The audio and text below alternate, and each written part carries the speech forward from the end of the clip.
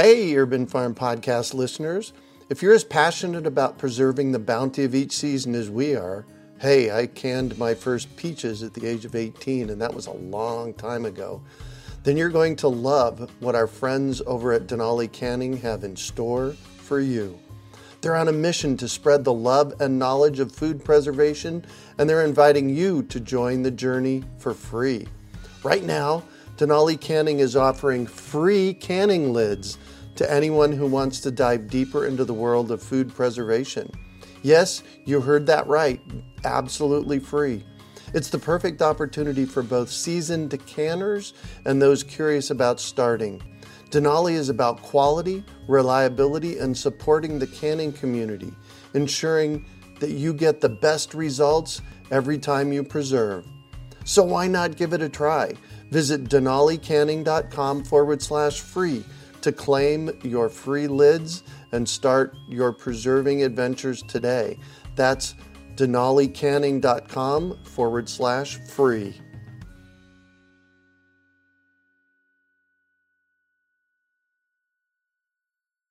Greetings, urban farmers, gardeners, and healthy food visionaries. Farmer Greg here, and welcome to the 367th episode of the Urban Farm Podcast, where every day we work together to educate and inspire you to become part of your food revolution. Hey, Urban Farm Podcast listeners, we want to know what you think about our podcast. You've been listening to me for almost 3 years now, and I want to hear from you. I have some very specific questions, including what you like about our podcast and where we should be going next. The important part is, I really want your opinion. I'm looking to connect with 50 listeners from no more than 10 minutes who are willing to share your thoughts. It's simple to sign up. Go to urbanfarm.org and look at the top menu. Sign up there. I look forward to chatting. I have said it many times, I am a lifelong learner, and I'm excited to let you know about a unique global online event made just for those of us who want to grow our own food.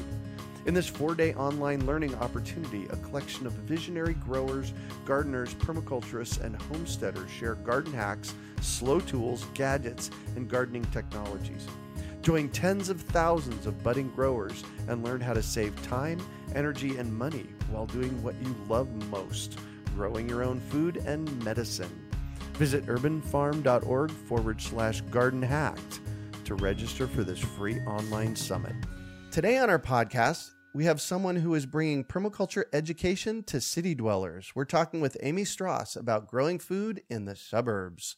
Amy is a permaculture gardener, writer, educator, and author of The Suburban Microfarm, with a varied background in home-scale food production. As a permaculture designer, she specializes in ecologically regenerative and productive landscapes. Her own front yard landscape is a thriving example, catching water from the roof and growing a variety of edible crops. Her current adventure is to transform a 3-acre property into a microfarm with her husband and mischievous farm cat. She reaches hundreds of thousands of people with her expertise and adventures in small-scale permaculture gardening on her popular website, 10thacrefarm.com. Her new book, The Suburban Microfarm, Modern Solutions for Busy People, is published through Twisted Creek Press and distributed by our friends at Chelsea Green Publishing. Welcome to the show today, Amy. Are you ready to rock the microfarm? Yes, I am. Awesome. So I shared a bit about you. Can you fill in the blanks for us and share more about the path you took to get where you're at today? Yeah, sure. When I think about my past, it really has a lot to do with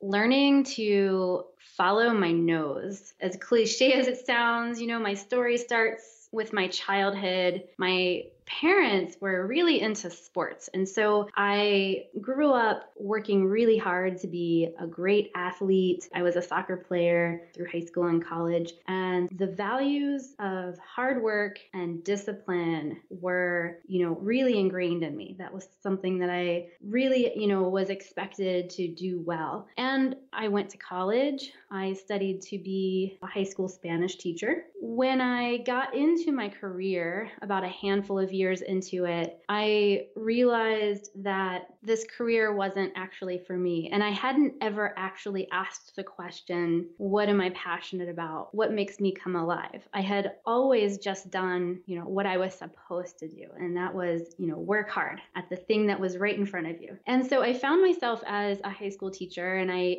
felt like this wasn't a very good match for my personality. At the same time, I had discovered that I had some autoimmune conditions that I was dealing with. And so between the stress of not feeling matched with my career and the physical health problems that I was dealing with, I decided to give my notice. I, finished the school year, and then I, took the summer to really figure out what I might do next. And I knew that that included something about improving my health in some way. So of course, for me, when I think about improving my health, the first thing I think about is my diet and how I can improve that. So I joined a CSA, and I was getting a weekly share of organic produce from a local farm. And I thought this was, an incredible experience. It really made me want to dive in and learn more about how our food is grown. As a consumer, I knew that it was important to support local farmers and to, eat healthy food. But I had never considered that I might actually try being the one to grow these things. So I started helping out around the CSA. I eventually joined the administrative team to help distribute this food for 100 families. Wow. Yeah, that was an incredible experience, just navigating the behind the scenes effort that it takes to feed that many people. So I just kept following my nose, actually. This was a point in my life where I said, I have no idea what's going to happen next in my life. And so I have to be open to my intuition, to what's telling me to move forward. And so I started taking some gardening classes locally. I got a job as a landscape gardener, which was an incredible experience. I was learning how to design landscapes, especially ecologically friendly ones, edible landscapes, native and pollinator friendly landscapes. And I was just in the zone. I couldn't get enough of having my hands in the dirt. I was bringing plants home from work and tinkering in my own yard to make it more eco-friendly. We disconnected the downspouts from our house, and I created rain gardens and installed rain barrels and replaced regular old bushes with, edible shrubs. I couldn't get enough of any of this. It was the first time that this passion was really coming out of me. And it was at this time that I learned about permaculture. And I didn't know exactly what that word meant at the time, but something about what I was hearing about this word permaculture was telling me that this was a next step for me. And there was a certification course being taught locally. So naturally, I signed up for that. Nice. And that was kind of the beginning of me really doing this as the thing that I do, managing and designing super productive landscapes and having my hands in the dirt as the thing that I do. And around this time, I started writing a blog. I started a blog and I started writing about the kinds of things I was experiencing in my yard. I didn't really anticipate anybody reading it. It was actually, as I was writing it, I imagined speaking to my family members because everyone seemed to be kind of concerned that I had quit my career to, play in the dirt and grow carrots is kind of one thing that I heard at a time. And I thought, I wonder if I start this blog and I start writing about my experiences, I wonder if they'll understand what I'm going through. Well, that didn't really work. It worked on one level because the blog is quite popular, correct? Yes, that's exactly right. When I discovered that there were actually people out there who were really interested in the types of things that I was writing about, it confirmed for me that I was on the right track. Because I'm passionate about this. I've discovered that not only do I love growing things, but that I have a passion for writing about them and that people are interested in reading what I've been writing. And so it kind of morphed into this second career that I hadn't anticipated going into it. And that's kind of the beginning of writing the book, actually, The Suburban Microfarm. It was just kind of this natural extension of, wow, people are really reading what I'm writing And I have this intuition of the things that I'm writing are things that I want to learn more about or get better at. And it seems like people are finding that that's helpful for them as well. And it was kind of this mutual energy. I was getting energy from, helping others, and they were giving energy back by saying, hey, this is something we're interested in. Right. Well, one of the things I really want to acknowledge you for is your willingness to not stay in something you didn't love. So many people out there in the world are doing something until they get to where they get to do something they're loving, if that makes sense. And you just didn't put up with your life the way it was. You made it different. You took action, even in the face of your family not agreeing. So I just want to acknowledge you for that. Good job. I feel so blessed that I had this experience of following my nose and learning to trust intuition. I think so often we doubt what our intuition is telling us because there are so many messages around us telling us what we should be doing. And so often we stay in this path of, we should ourselves. You've probably heard that term before.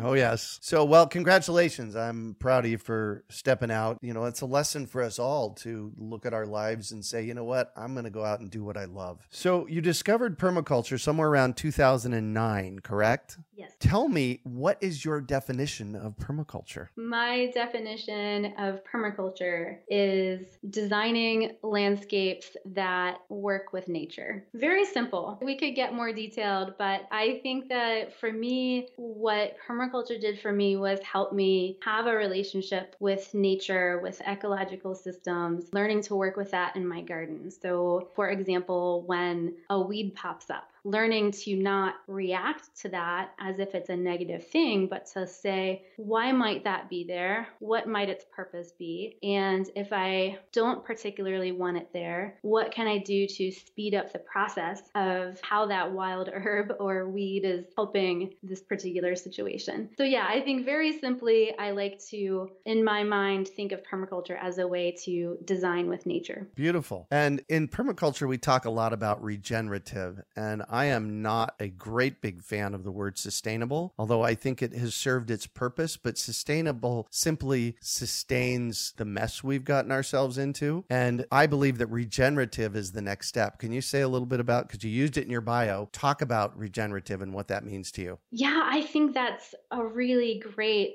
observation. I definitely agree with it. I think that when we are working with nature and we're having this back and forth relationship in our garden, when we're learning to read what nature is saying, when we look and see what's there and have a relationship and work with nature. But I think that the word regenerative implies that we are improving on what's there. And so when we're starting with a degraded piece of property, such as a lawn, perhaps it was a construction site when the house was built and they brought in fill and then we just seeded grass over that fill, and now we have this lawn that's kind of a terrible poor soil experience. And we don't want to sustain that. We want to regenerate new life into that and create an ecological situation that perpetuates itself all on its own. And so I think that's what we're doing when we regenerate ecosystems through our gardening practices. Beautiful. So you actually design residential landscape spaces. And I hear you get some arguments for why residential spaces aren't good place for food gardens. What might that be? There are all kinds of arguments that can come up.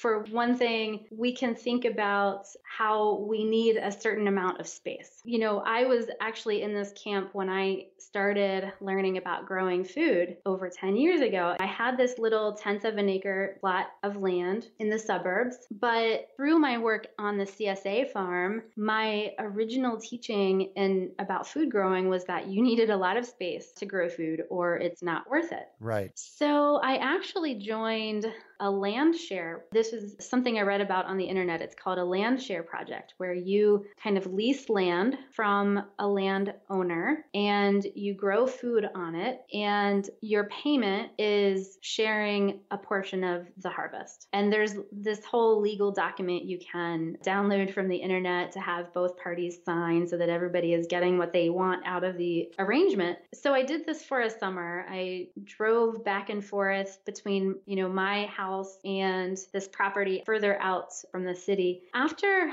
the summer was over, I discovered that I could have actually grown the same amount of food in my own little tenth of an acre if I had only learned to use my small space more efficiently. So that's one argument that I get, which is I don't have enough space. And another argument that I get is that farming is ugly. For a lot of us who live in residential spaces, especially people who aren't into growing food, they are really concerned about what your food producing activities are going to do to what your landscape is going to look like, and whether or not that's going to be aesthetically pleasing. And a lot of people are really concerned about, keep up with the Joneses kind of thing. If we really don't want to make this giant statement in a neighborhood of folks who are really interested in the manicured lawn look, you don't want to be the one who's standing out. But I actually think that we can find ways around this. And this is something I've taken a lot of time to consider in my writing and in my own tenth of an acre yard. I had a lot of neighbors who were very outspoken, actually, to tell me that they were concerned about my food growing efforts. So I wanted to make sure that those relationships worked.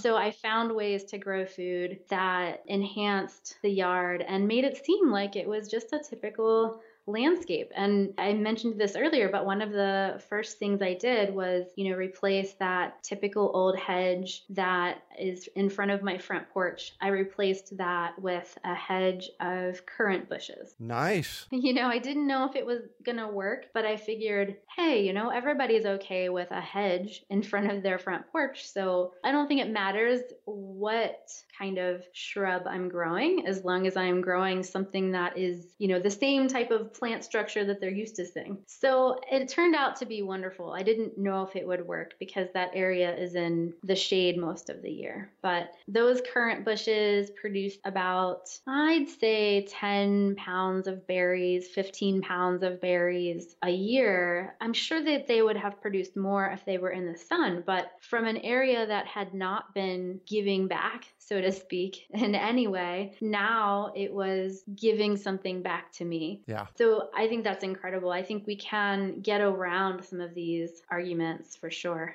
My big thing is plant something that's edible or supports edibles and make it look pretty, especially in the front yard. You can do whatever you want in the backyard, but if you're growing food in your front yard, make it look pretty. And we can do that with edibles. Yes, we can. Absolutely. So I'm looking at your book, The Suburban Microfarm. Tell me about it. The book really came out of my own personal experience and what I learned along the way of starting this whole journey of growing food as an adult. I hadn't, grown anything as a child. So I started as an adult, and I kind of wrote about the experiences that I had along the way of figuring out how to do that. Number one in that whole mess of learning how to grow food is actually, as an adult, we have to be a little bit efficient about it because we're all busy. Mm-hmm. As I sort of took this on as a second career, as a professional consultant, I'm designing landscapes, and I'm now starting to write articles for magazines and other professional outlets, and I'm starting to speak in my community, and I'm running a community garden project, and I'm doing all of these things. And suddenly, all of these wonderful experiences I was having in my own yard, they were still producing joy, but I was realizing, now I have this kind of, in quotes, job, and I've got to figure out how to do this efficiently. So,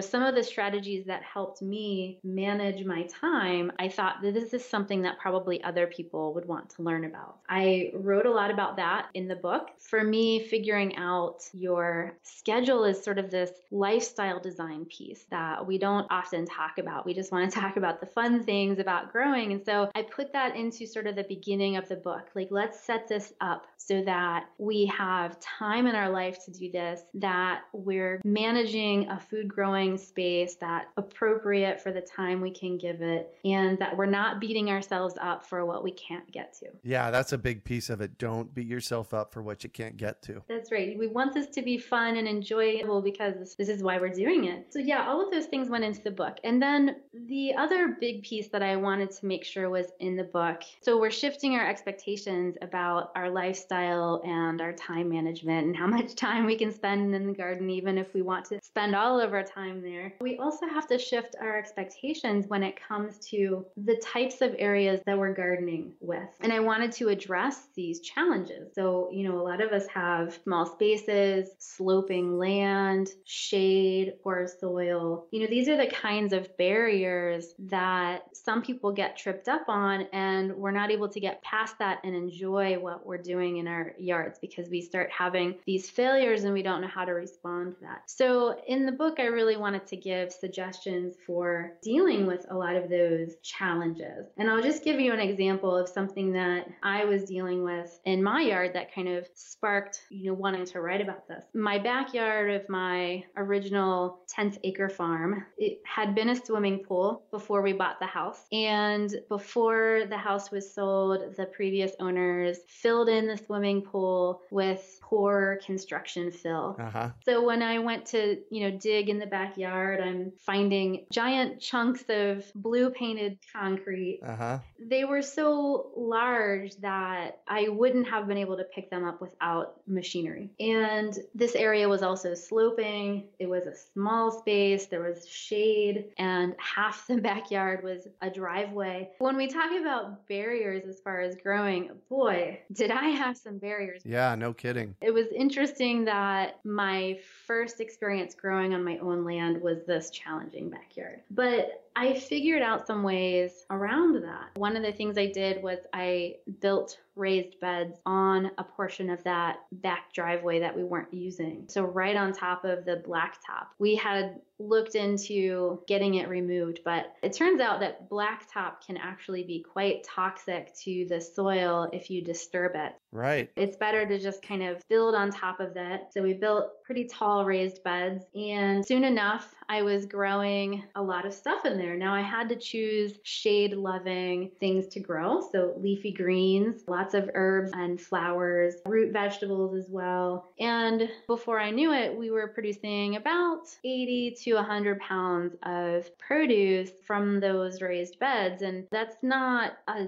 ton of production, but when you think about the barriers we're dealing with, it was actually pretty good. And it was definitely a step up. Oh, yeah. Then we also observed the backyard that actually had grass on it. We kind of observed those sun pockets, watching the sun as it went across the sky, and looked for those areas of lighter dappled shade as opposed to deep shade. And then we created these planting pockets. So when we connect with our space and, really spend some time and observe, I think what we can do is we can have a can-do attitude about it. We can say, okay, I could complain about what I don't have. I don't have a lot of space. I don't have a lot of sun. I've got these challenges, but what can I do? What's one step I can take to move forward? So this is the type of thing that I really wanted to cover in the book. Another thing is I cover a lot of permaculture. I call them tools in the toolbox. So managing water wisely, using herbs as fertilizer,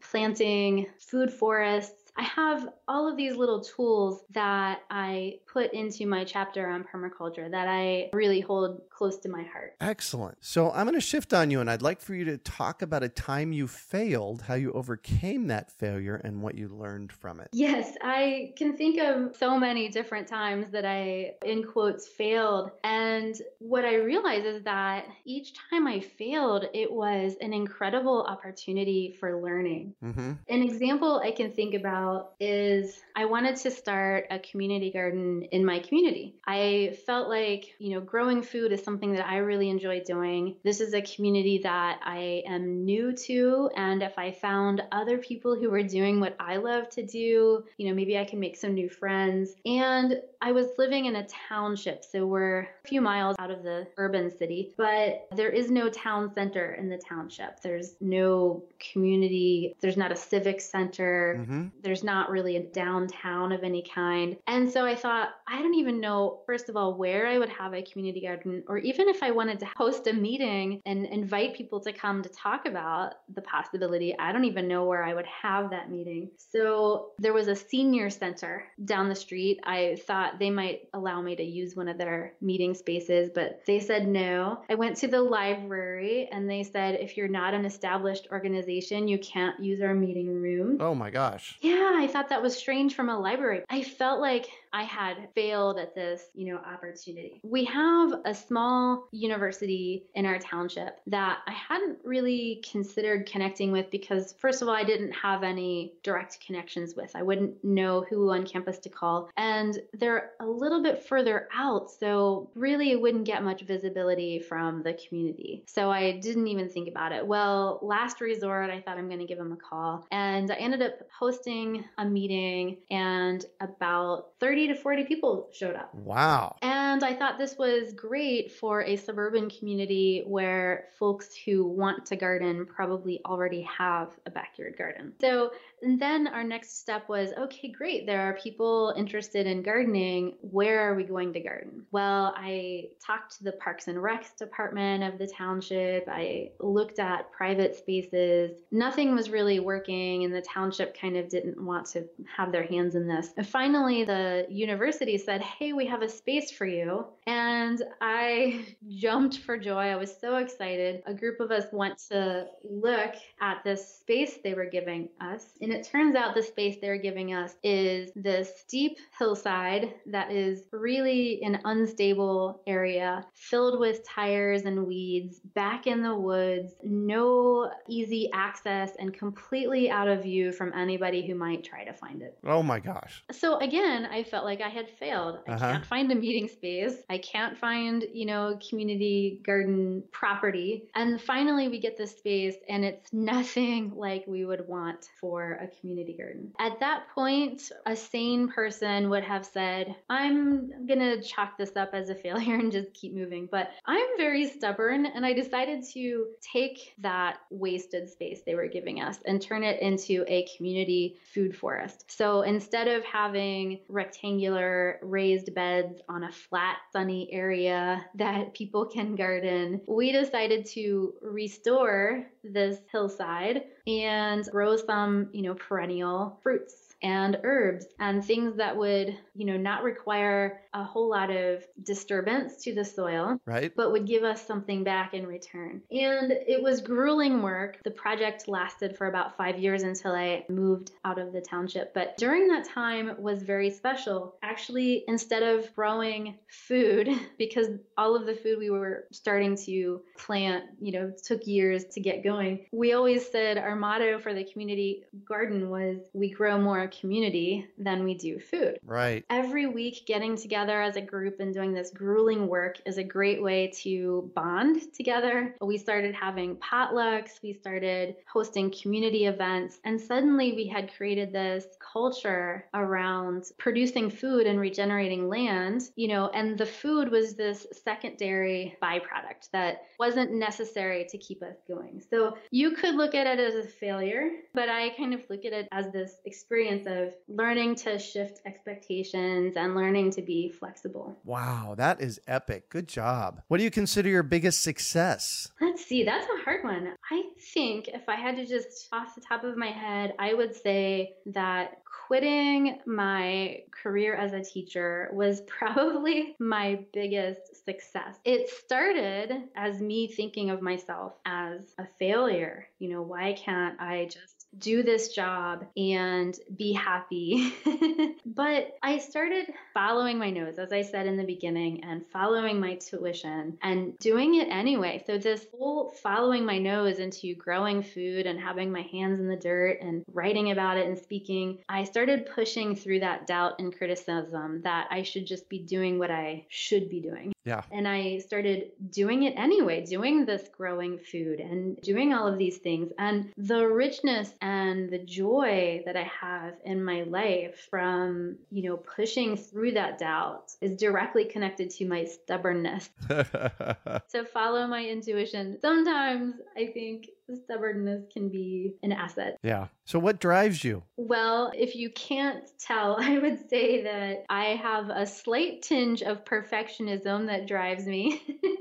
Right. Besides that, I would say that my passion for showing examples of what's possible is really what drives me. And I'll give you an example. At my original, 10th acre suburban property, I was working in my front yard. And this was after I took my permaculture design course and I was learning about, creating these integrated designs. So I created this design where I was capturing the water from the roof into a swale, which is sort of a tool that we use often in permaculture for collecting water, in the ground. Mm-hmm. And surrounding this swale and rain garden, I had created this beautiful edible landscape that turned out amazing and super productive. And it was beautiful, everything that I could have wanted out of a front yard garden. But the first thing we had to do was dig in the dirt and create ditches everywhere. And we did this in late winter when nothing is growing. And all of my neighbors were so concerned. What are you doing there? Yeah, they were so worried. Yeah. I had one particular neighbor, I could give you countless examples, but one particular neighbor who became decidedly unfriendly because he really appreciated people who valued their lawn and took care of their lawn space. And he didn't see what we were up to. And I tried explaining it, but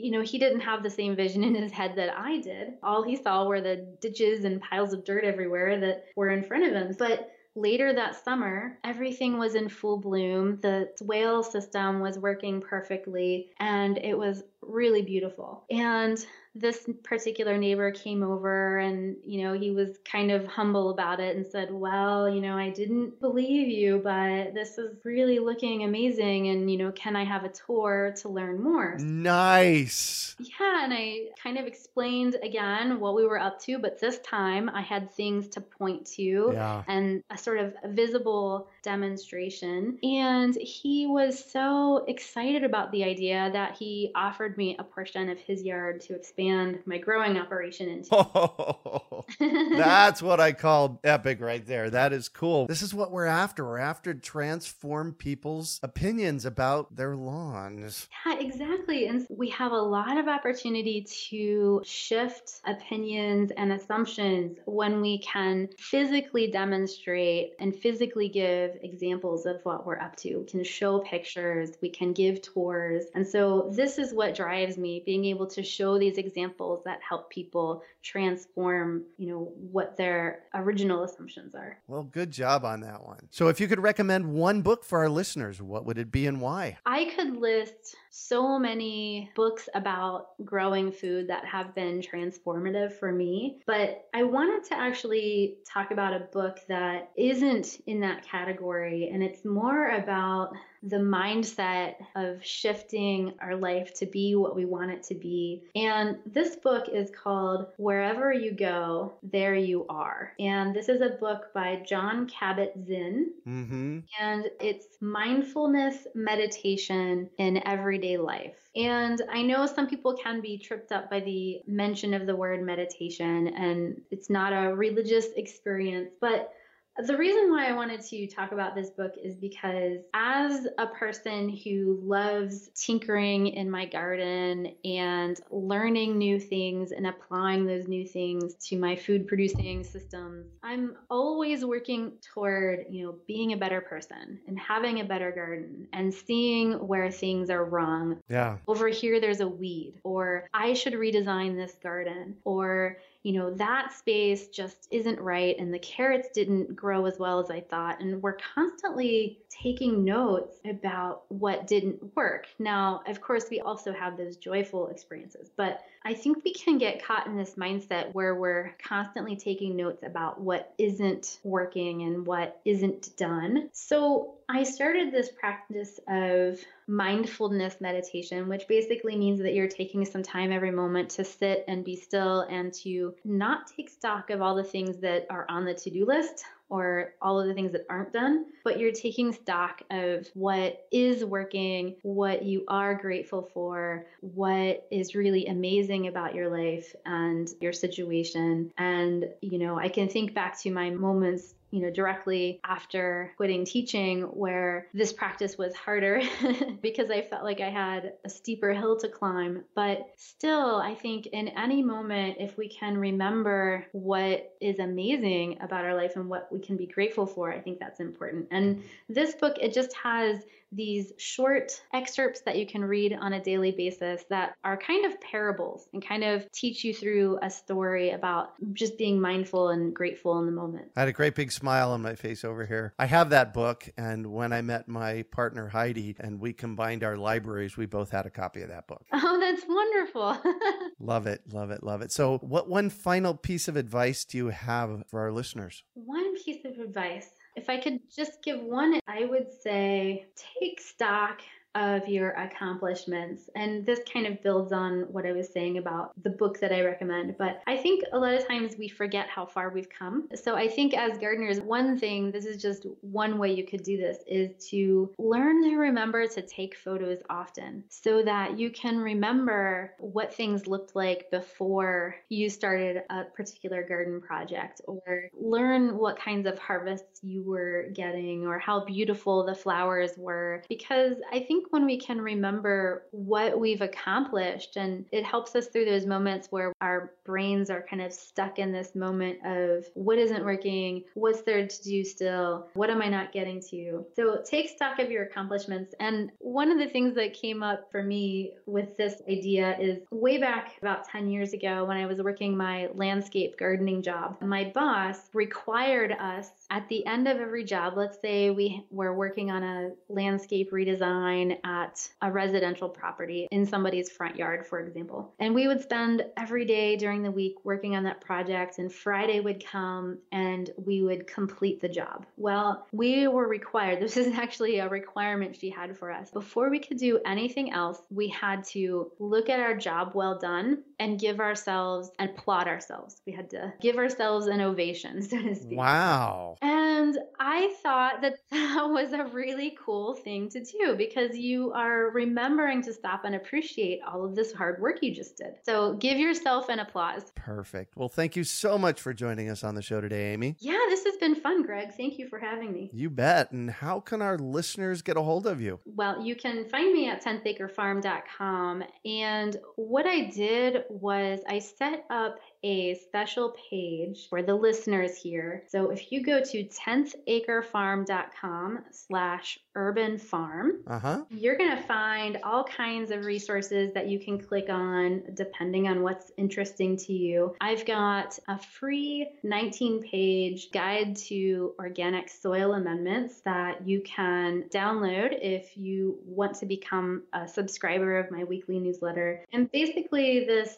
19-page soil guide kind of tells you all about the different organic soil amendments that are out there in the world, because you read about a lot of them. And this guide will help you determine which ones are going to be right for your specific conditions. Oh, nice. So yeah, that's one thing you can get. I've also got a link to my book on that page. Perfect. The Suburban Microfarm. And then I'm also involved in teaching an online permaculture design course, which I'm really excited about. And this is a self-paced course that you can, sign up for and do at your own pace. So I've got a link to that on the page. And then I've also got a link to, all of the social media. So you can find me on Facebook, Instagram, Pinterest, Twitter, whatever your preferred method is. So I'm 10th Acre Farm. You can find me on all of those, but you can also link directly from them if you go to this special page, 10thacrefarm.com/urbanfarm. Awesome. You can also find show notes from today's podcast at urbanfarm.org/10th Acre Farm. We are your urban farming resource. You can find our podcast on iTunes, Google Play, Stitcher, and iHeartRadio. Also visit urbanfarm.org to find articles, podcasts, webinars, courses, and more. Well, that's it for today. Thanks for joining us on the Urban Farm Podcast.